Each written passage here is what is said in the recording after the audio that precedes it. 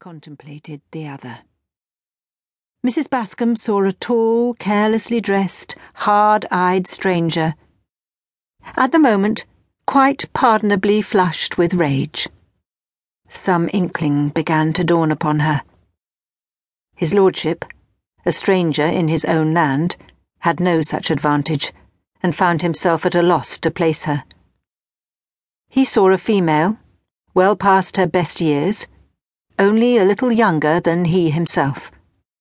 Her horse, fretting to be off again, was a prime bit of blood, and not at all what was proper, or indeed safe, for a female of her advanced.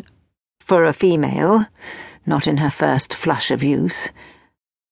On the other hand, the lady, as he reluctantly must suppose her to be, was unaccompanied by a groom.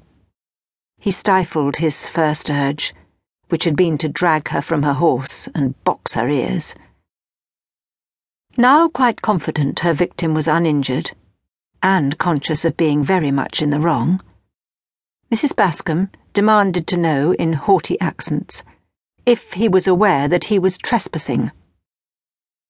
The urge to physically assault her returned in force. "I'm trespassing?"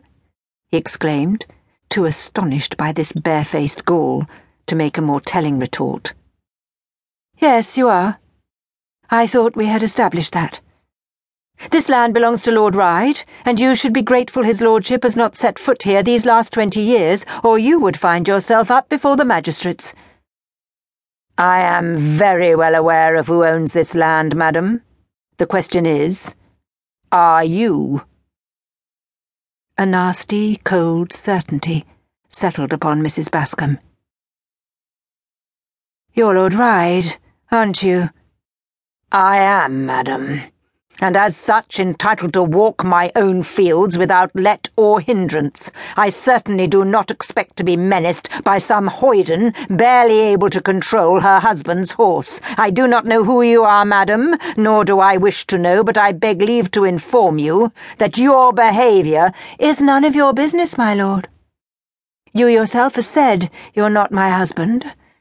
I am not accountable to you for my actions, and I take leave to inform you that this path has been so heavily used over the last 20 years or so that it has practically become a right-of-way, and that if you cut your hedges occasionally, we would easily have seen each other, and that neglect of your ditches has contributed far more towards the currently informal state of your clothing than anything I may have done. In short, my lord, you are justly served for your neglect."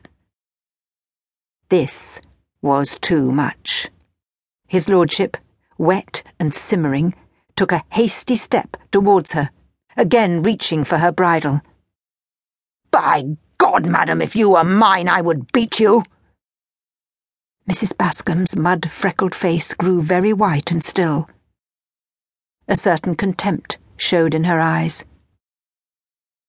Over the years, Lord Ryde had endured many women looking at him in many ways, but very few with such scathing scorn and, yes, repulsion.